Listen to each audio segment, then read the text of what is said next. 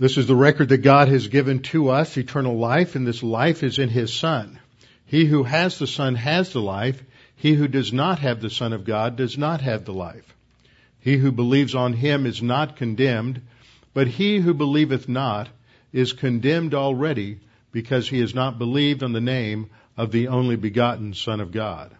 For there is no other name under heaven given among men whereby we must be saved. For by grace you have been saved through faith, and that not of yourselves. It is the gift of God, not of works, lest any man should boast. For I am persuaded that neither death, nor life, nor angels, nor principalities, nor powers, nor things present, nor things to come, nor height, nor depth, nor any other created thing is able to separate us from the love of God which is in Christ Jesus our Lord. For of Him, and through Him, and to Him are all things, to whom be the glory forever. Amen. Before we begin our study of God's Word this morning, let's ask the Lord's guidance and direction on our time with Him. Let's pray. Father, you have revealed yourself to us in your Word. You have not only breathed out the Scriptures so that they are given without error, but you have also overseen the preservation of your Word down through the centuries, and you have provided a time for us in which we live where we can have accurate translations of your Word before us, and that we can have our own possession of your Word that we can read and that we can study and that we can cherish day to day. Father, we pray now as we study your Word and begin this new study on the life of Christ through Matthew, we pray that you might challenge us, as Matthew's Gospel challenge us, to be more diligent students of your Word, learning your Word that we might apply it primarily in terms of changing the way in which we think so that it will in turn transform the way we live. We pray this in Christ's name. Amen. This morning is our second in a new series on Matthew, which I began last time, and it is my custom when I begin a series of a book study to do an overview of the book. So often when we go through studies of different books in Scripture, we spend so much time analyzing and dealing with the verses and the passages within each book that we sometimes lose sight of the context. And as I keep emphasizing, as you know, context is important. It is often leads to a problem when people take scriptures out of context and then shape them and apply them in ways that do not really fit with their original intended meaning within the context of each book or epistle. And so last time I began, as I have for many times, starting with what I call a flyover, where I tried to cover the entire book in about an hour. There's a lot of detail that goes with that, and I don't expect people to necessarily sit and take notes and be able to catch everything that I point out, because we'll be coming back to most of those points again and again and again. But it gives you an orientation to the book as a whole. We must remember that most of the books of the New Testament were written with the intent that they would be read in a single sitting.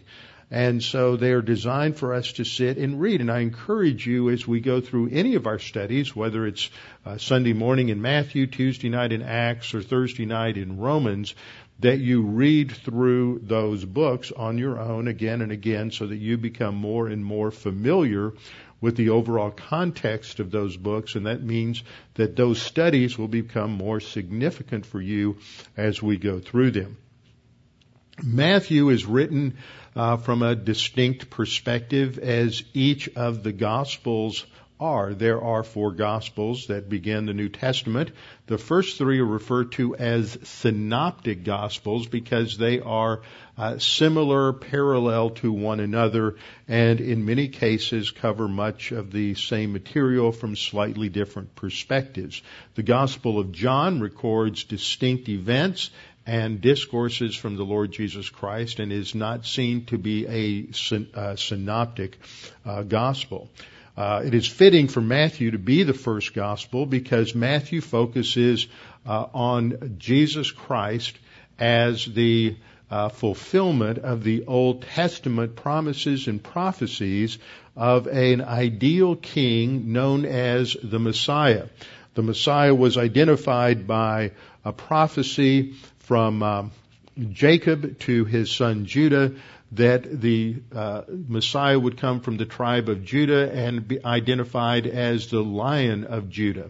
And so because Matthew's gospel is distinctively related to the Old Testament more than the other three, it has its first place in the New Testament to serve as a transition from the Old Testament, the Hebrew Scriptures, to the New Testament. And so this morning, after doing the flyover last week, what I want to do is just cover some basic information that, again, introduces us to the Gospel of Matthew. Now, it's important to understand that what a gospel is. That Gospels were written for a distinct purpose, and they had not only primary purposes in relationship to their major theme, but also secondary purposes. And one of the secondary purposes, as we'll see in Matthew, is to challenge the reader to be consistent, to persevere as a student of the Word, as a student or disciple of the Lord Jesus Christ. And so that is the challenge that we must take away from almost every lesson, is that this is written not only to give information about the work of Christ on the cross, but also to challenge us that because that is true, that we are to live our lives as committed disciples of Jesus Christ.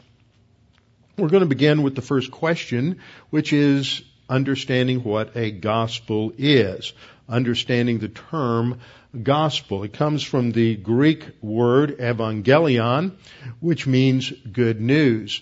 A gospel proclaims the good news of the arrival of the Savior promised from the Old Testament through the presentation of Jesus of Nazareth in terms of his life, his teaching, and his substitutionary death on the cross for our sins. That sums up the idea here. This is what a gospel does. They are not simply presentations of the good news related to salvation or how to gain eternal life, but they are also written to challenge those who have received eternal life by believing in Jesus as their Savior to live a life that is consistent with that, and that is an emphasis, especially in Matthew, on this term disciple, as we will see. The Gospels were written primarily to present a case, like a legal argument before a judge in a courtroom. They are designed to present a case, an argument for who Jesus of Nazareth is and what he did. As such, the Gospels are not biographies per se, but they are biographical. They are not histories per se, but they are historically accurate. They are not theological per se, but they do contain much theology. They are not oriented simply to the unsaved, but they include many challenges for the individual believer, so that we can say that they include biographical, historical, theological, and instructional material. Each of these Gospels was written for a distinct purpose. Matthew is written to present Jesus as the Messiah, the King of the Jews. The Gospel of Mark was written to present Jesus as the servant of Yahweh, the servant of the Lord. Luke was written to present Jesus as the Son of Man. We'll see this in the comparison between the genealogy that Matthew presents in Matthew 1 and the genealogy Luke presents in Luke 3. Matthew traces the origin of Jesus back to Abraham and David, whereas Luke presents Jesus' descent all the way back to Adam, relating him to the entire human race. He is the Son of Man. John presents Jesus as the Son of God. Now, each writer of the Gospels, in terms of this fact that they are presenting a case or presenting an argument, a thesis, if you will, about Jesus, is then going to bring together and choose and select specific events and specific teaching from the life of Christ that fits his purpose, fits his argument, that's going to provide evidence to substantiate his basic thesis or basic point. And this is a principle of selectivity. And this really helps you in a very simple way understand what has confounded many scholars. We live in an era today where gospel scholarship for the past 100 to 150 years has really developed a massive amount of minefields for the gospel student. You can find all kinds of different things taught about the Gospels, from the most extreme liberal position, which rejects any kind of divine inspiration or divine authorship of Scripture or any kind of divine involvement in the writing of Scripture, up to the what I believe is the conservative biblical view of Scripture, which is that God inspired or breathed out the Scriptures for us. And so that not only are these individual human writers writing from their own background, their own experience, their own personalities, but they are being guided and directed and superintended by God the Holy Spirit to write that which will be without error. Often what you do when you read some of the modern contemporary studies on the Gospels, or you see some of the shows that show up on the History Channel or the Discovery Channel or some of those shows which are designed to seek out the truth about Jesus, and basically what they do is reject whatever the Scripture says, they miss some of these very points. So I'm going to give you a basic illustration of how the writers handle things. First of all, we have in this circle a representation of everything that Jesus said or did. Now, we're reminded by the author of the Gospel of John that if everything that Jesus said and did was written down, all of the books of the world could not contain them. Now, that's an overstatement. Scripture uses hyperbole as a figure of speech, but it impresses us with the fact that that there were many, many things almost without number that Jesus said and taught that are not recorded for us. These are all therefore going to be representative events and teachings of Jesus. And so let's say we have 3 different events or 3 different statements by Jesus, and Matthew looks at the first one and he decides that fits his particular argument, what he plans to say, what he plans to communicate. And so he is going to add those. Let me back that up. This has a little animation in it, and I'm messing that animation up by getting in too big of a hurry. There. Okay, Matthew then comes along, and he is going to select A, and he's going to include that in his gospel.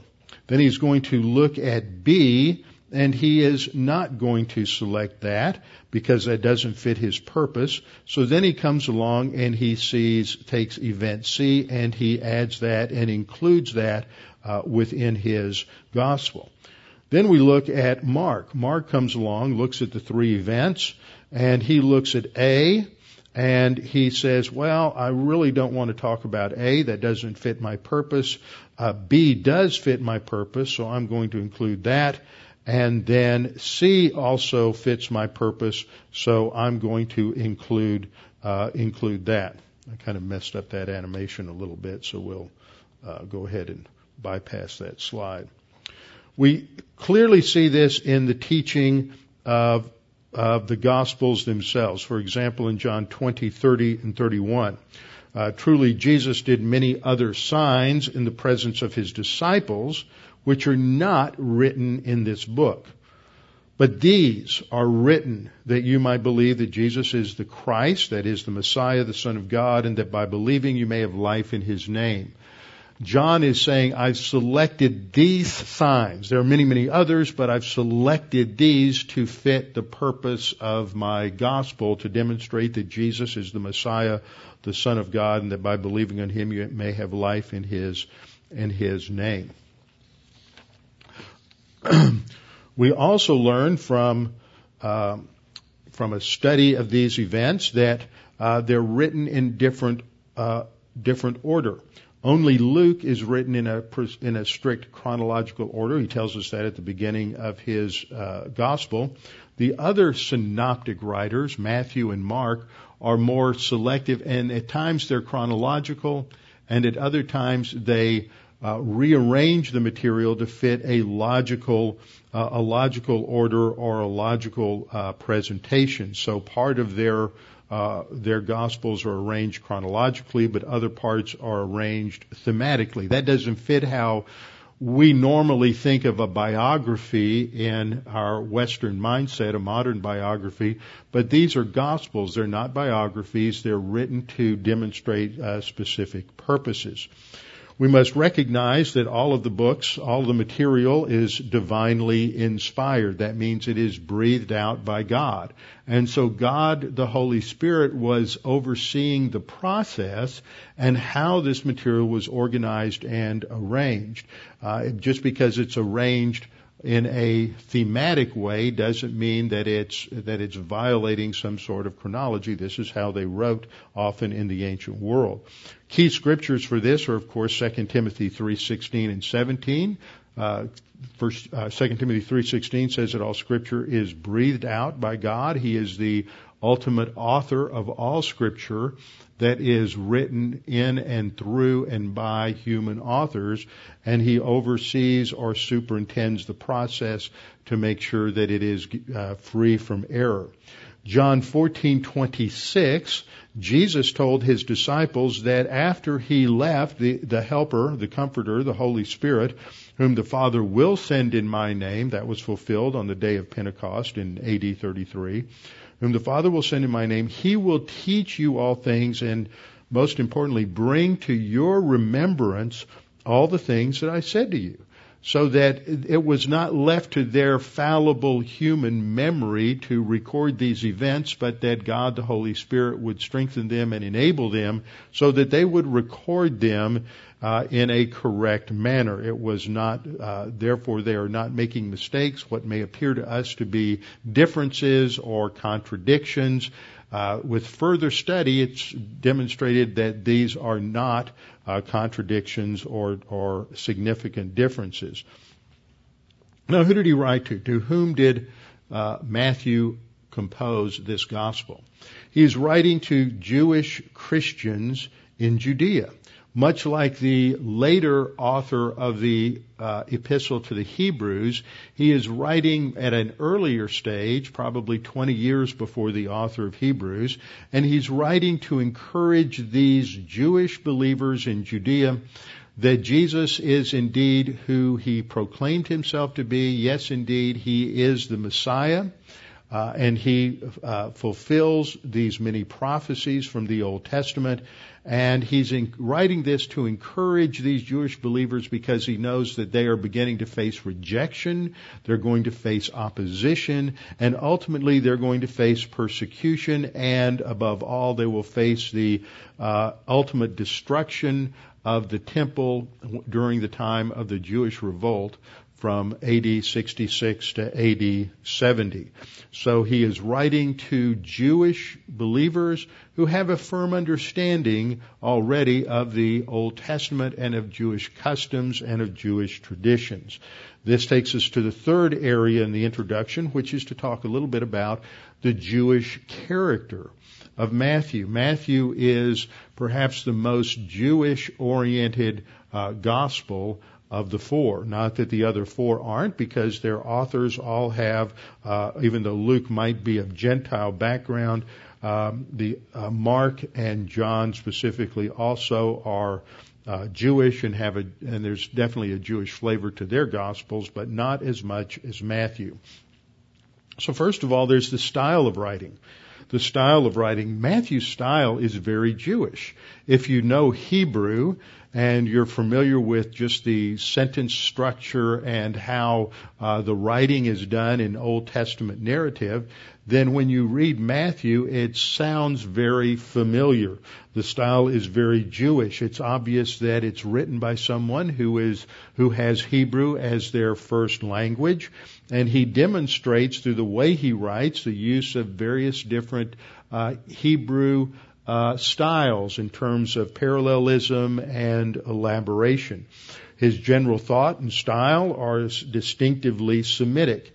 If you think about the way you read Old Testament stories like Genesis, or you read in Joshua, or you read in Judges or 1 Samuel, you constantly see verses that begin with, and he said, and he did, and they went, and they fought, and it always begins with this preposition and it indicates, and then this happened, and then this happened, and then this happened. And sometimes in English that isn't translated because in English style that is considered to be too repetitious. But that's how they wrote in the storytelling style of Hebrew narrative. And then, and then, and then. Well, in Greek, the word then, which we find in Matthew some 90 times, is the Greek word tote. Tote is used 90 times in the Gospel of Matthew. Guess how many times it's used in the other Gospels?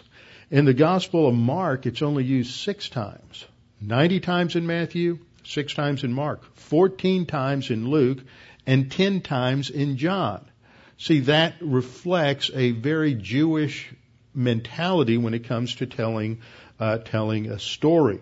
So the style of writing is very Jewish. Second, the vocabulary that Matthew uses is very Jewish. He uses terms like the kingdom of heaven. If you've been around Bible teaching for very long, and especially among dispensational Bible teachers, you're aware of the fact that for some time there was a debate as to whether the phrase kingdom of heaven and the phrase kingdom of God referred to 2 different kingdoms. The reality is that the phrase kingdom of heaven is distinctively a Matthew term. You don't find it in the other Gospels. Matthew uses it 32 times. He uses the phrase kingdom of God only 5 times. The reason he uses the phrase kingdom of heaven is because in a Jewish mindset you didn't mention or use the name of God. The name of God was a sacred name. Sometimes you'll see this reference today. You'll see people write God G-D. And the reason is because they don't want to say or write the name of God, so they use that little circumlocution.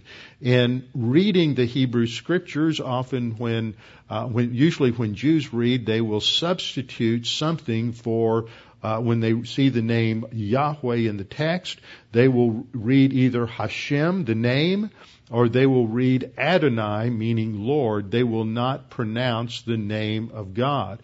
And so rather than writing God, because he's sensitive to this being Jewish, Matthew would write the kingdom of heaven, heaven being the abode of God, and therefore heaven would be just a circumlocution or another way of saying the kingdom of God. This is very much indicates his Jewishness. Also, he calls Jesus the Son of David. 9 times in Matthew, Jesus is referred to as the Son of David, and by comparison, he's only referred to as the Son of David 3 times in Mark, 3 times in Luke, and never in the Gospel of John. That term, Son of David, has particular significance to a Jewish audience. The term Son of Man is used many times in Matthew, and it's a term that looks back to the prophecy in Daniel chapter 7, verse 13, that in the future the Son of Man would come before the Ancient of Days to receive his kingdom, and then he would come to the earth to establish his kingdom. So Matthew, who's particularly focused on the offer, the rejection, and the postponement of the kingdom, uses this phrase Son of Man many times because it is a term associated with that messianic kingdom. Matthew also refers to Jerusalem as the holy city. In Matthew 4:5 and 27:53, he calls Jerusalem the holy city.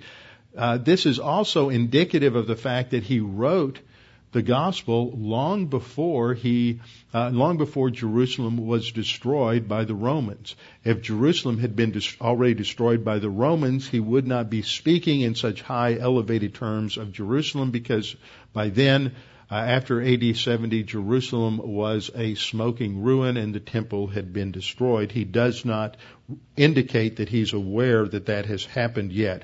He speaks of Jerusalem as the holy city, as the city of the great king, and he refers to Israel as the lost sheep of the house of Israel. All of this terminology is specifically Jewish. Then he refers to Jewish subject matter.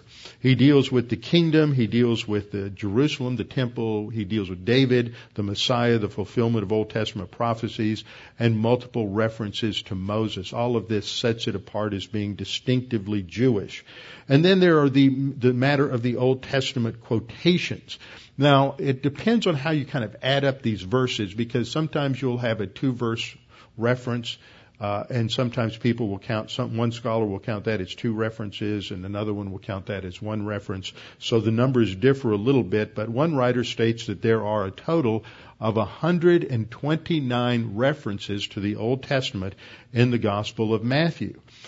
53 of these are direct quotations. Now, I counted 54, but that's because sometimes you're not sure how they're counting these double verse references.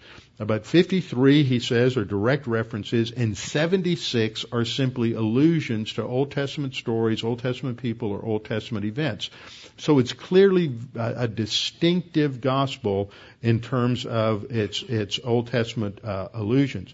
At least 23 times, as I counted through Matthew indicates that something that is happening in Jesus' life is a fulfillment of an Old Testament prophecy. Now, he may not use fulfillment terminology. He may not say this is a fulfillment of this.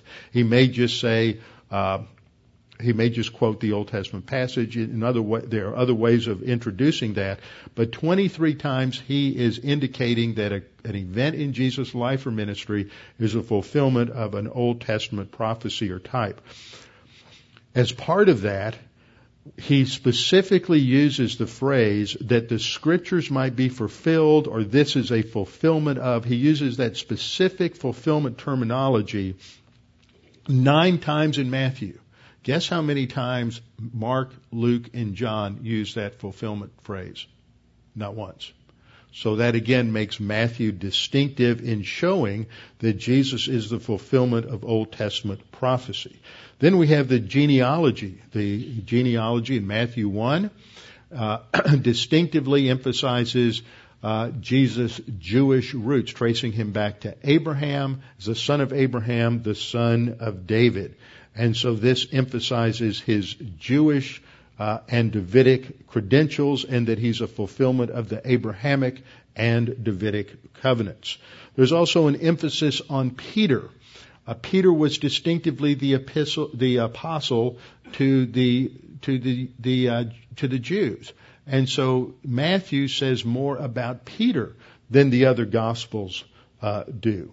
And 7th, he mentions but does not explain Jewish customs or titles. In other words, he assumes that his reader's familiar with the local history, the local customs, and so he doesn't explain these individuals or their titles like Luke does. For example, a couple of passages here, Matthew 2:1.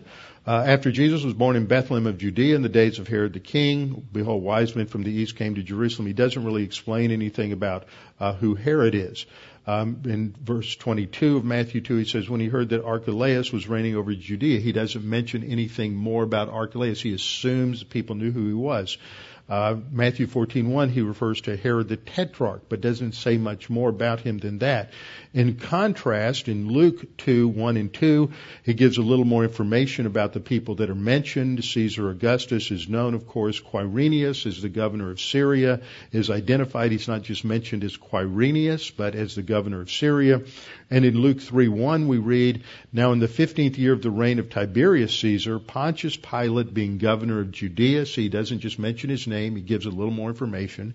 Herod being Tetrarch of Galilee, just doesn't say Herod the Tetrarch, he says Herod being Tetrarch of Galilee, his brother Philip the Tetrarch of Iturea and the region of Trachonitis, and Lysanias the Tetrarch of Abilene. That's not Abilene, Texas, that's Abilene up in Syria. Okay, just want to make sure you were listening. Okay, so you see he's assuming his readers know who these people are. So he's writing within a Jewish context. And then we know that from the early church, from the earliest decade of the second century, that there is the belief in the in the early church that Matthew was written to a Jewish audience. Irenaeus writes that Matthew issued a written gospel among the Hebrews, and the Gospel of St. Matthew was written for the Jews. Origen, writing in the 3rd century, writes St. Matthew wrote for the Hebrews, and Eusebius, also writing in the 3rd century, early 4th century, writes Matthew delivered his gospel to his countrymen. But there are numerous other references, such as Clement of Rome, who's near the end of the 1st century, early 2nd century, Polycarp, Tertullian, Justin Martyr, Irenaeus, many, many others, all quote from and reference Matthew. And so this indicates that Matthew was written very early. This is significant because among liberal Protestants, they want to come along and say, no. What happened was you had this period of telling these stories, this oral tradition that comes along, and then it's several decades or centuries later before somebody comes along and compiles these stories and writes them. So they're really mostly legend. They don't really fit historical or archaeological evidence today. And so they're just legendary stories. And so they reject all of this. But the reality is that these Gospels now can press back to very, very early times. For example, we have one papyri, one fragment of a chapter of the Gospel of John that dates back to about 115. That's very, very early, considering John's Gospel is generally thought to be one of the last written, probably. Some people think it was written even after the Revelation, which would mean that 115 could be within 20 years of the writing of the Gospel of John. Most people would put it somewhere around 85 to 90, maybe just before he wrote the Revelation. But the Gospel of Mark, interestingly enough, and I've just learned this, and I'll tell you everything anybody knows about this. One of my classmates from Dallas Seminary, named Dan Wallace, is really specialized in the whole area of textual criticism and had started an organization about, I think, 15 or 20 years ago, where they began to go through many of the Eastern European countries, North African countries, with high-definition cameras, going into very ancient monasteries, going into their libraries and into their cellars and into their rubbish bins, seeking any kind of ancient manuscript they could and taking high-definition pictures. I mean, these cameras are so technically have such technical perfection that they can zero in on a manuscript and actually take a picture. It's a document called a palimpsest, is one where the original writing was erased and then something else was put on top of it. And sometimes we have these palimpsest documents where the original was erased and it was scripture and something else was written on top of it, and they can take a picture of it with the right kind of lighting and everything, and they can get a picture of what was originally written on that papyrus or on the vellum or whatever the original writing material was. And so this is just remarkable. And he has under a contract to where he cannot, he's on a non-disclosure contract right now, but E.J. Brill, which is a very well-known scholarly publication house in Europe, has put him under contract, writing a book where they have discovered, he claims that he's discovered a first century fragment of the Gospel of Mark. That is huge. This is going to be a blockbuster thing. I've read a few conversations. I've heard him mention this, but that's all he can say about it because of this non-disclosure agreement. So these kinds of things push our understanding of the gospel origins back into the first century, as we have always believed. So whatever you hear on I was watching something just this last week on one of these history channels, and they were making these claims that the gospels were written much later, but that just flies in the face of this evidence. But it doesn't fit the narrative that they want to propose. So, all of that to say that these Gospels were written by Matthew to a Jewish audience for a specific purpose. It's clear they were written by Matthew, even though he doesn't take credit for it. For one of the indications is that in the Gospels they talk about the calling of Matthew when Jesus calls his disciples, and then when he calls Matthew the tax collector in Matthew, he says, "Take me to your house for dinner." Matthew just refers to this as going to the house. He doesn't say it was his house. He just says they went to the house and it was a dinner.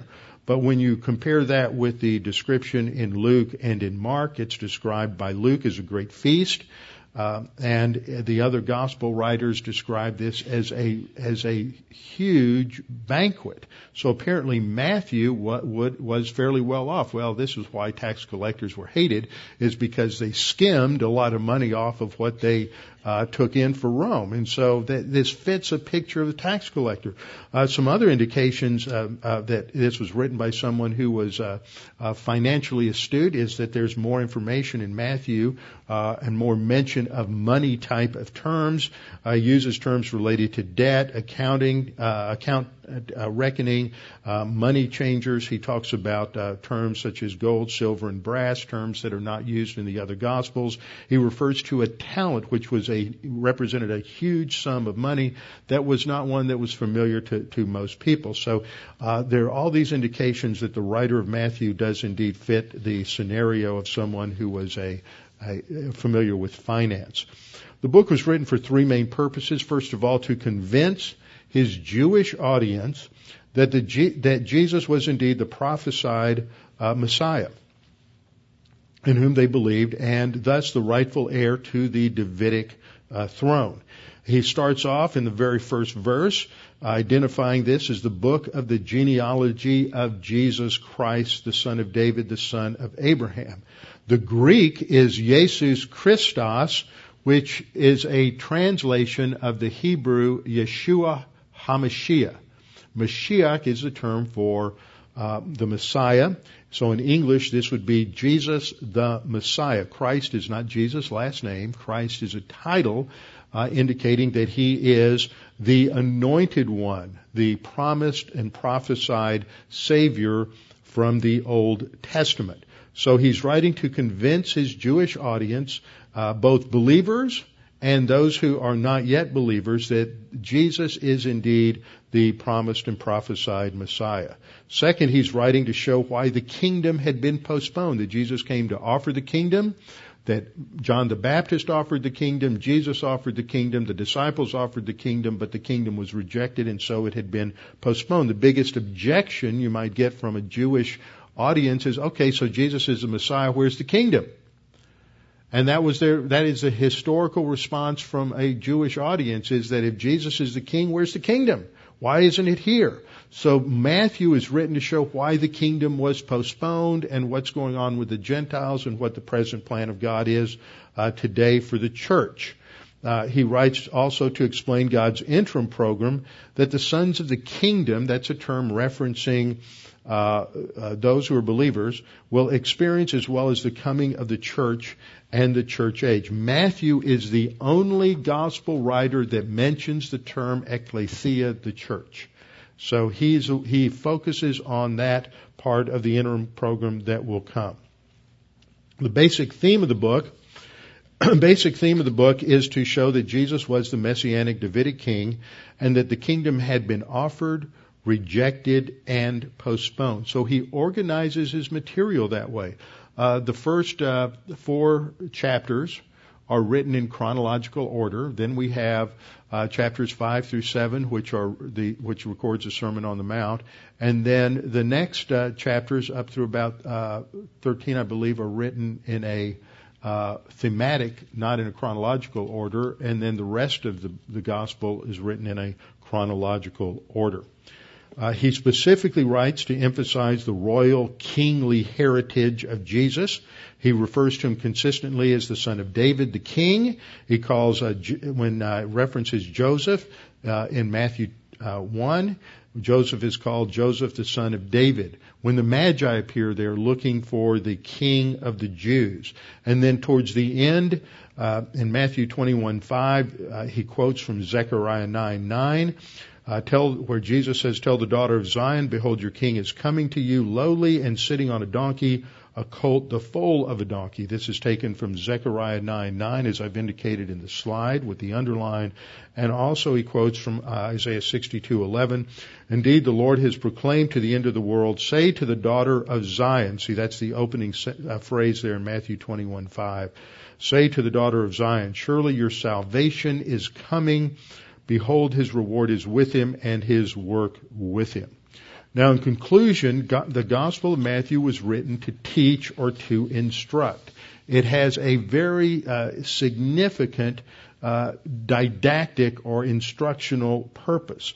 This is indicated first by the way Matthew groups his material. He groups his material into groups of 3, 5, 6, or 7. And this was done in the ancient world for instructional purposes, to make it easy to communicate certain things, and also for memorization purposes. In addition to that, Matthew also groups his material on the basis of logic. For example, in the genealogies we'll see, he breaks it down into 3 groups of 14 generations each. Christ's miracles are all, the miracles that are for the benefit of the nation to demonstrate that he's the Messiah, are all grouped together in just a couple of chapters in order to emphasize that, whereas they were actually spread out over a period of time and not necessarily in that order. Also, when it comes to the material involving Israel's rejection of the kingdom and Christ's training principles for the disciples, those are lumped together and clustered together for teaching purposes. Second, we see that there's an emphasis on the teaching of Jesus. Of the 1,071 verses in Matthew, 60% of them contain Christ's teaching. 60% are related to specific instruction from the Lord Jesus Christ. There are 5 major discourses that are listed, that are conveyed in Matthew. There's a Sermon on the Mount in chapters 5 through 7. There's a missionary discourse as he sends out his disciples in chapter 10. There are the kingdom parables in chapter 13. There's the discourse, the humility discourse in chapter 18, and the Olivet discourse in chapters 24 through 25. So if you want to see the greatest amount of detail from Christ's teaching, we go to the Gospel of Matthew. He also uses prophecy to teach about the Messiah, prophecy and history. He goes to Old Testament prophecy, constantly instructing his audience on who Jesus is. It's also seen in his use of grammar. He uses an aorist tense verb in the Greek. We don't have something comparable to that in English, but it just kind of moves the story along and keeps it moving, keeps it a little active. And so he's constantly graphically portraying history as a teaching tool for his audience. And then last, his use of the verb disciple.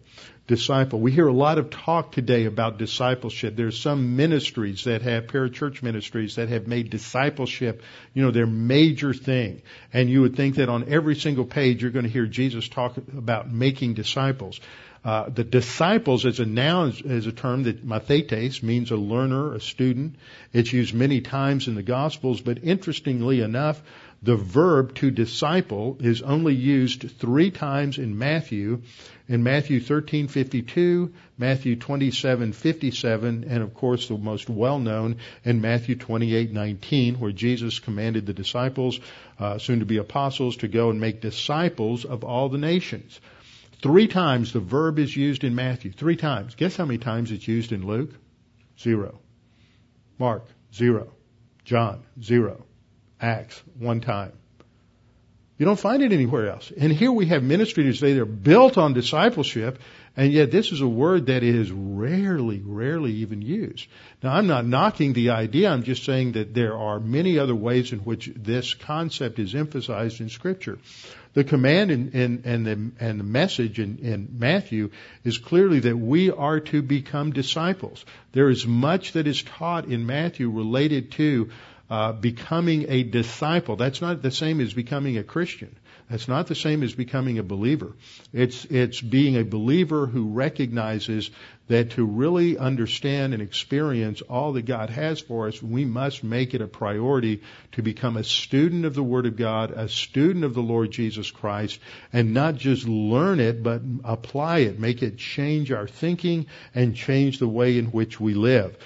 This was the command to the disciples and thus to all, especially pastors, but to all Christians, that we are to make disciples or make students or learners of all nations, baptizing them in the name of the Father, the Son, and the Holy Spirit. And then look at verse 20.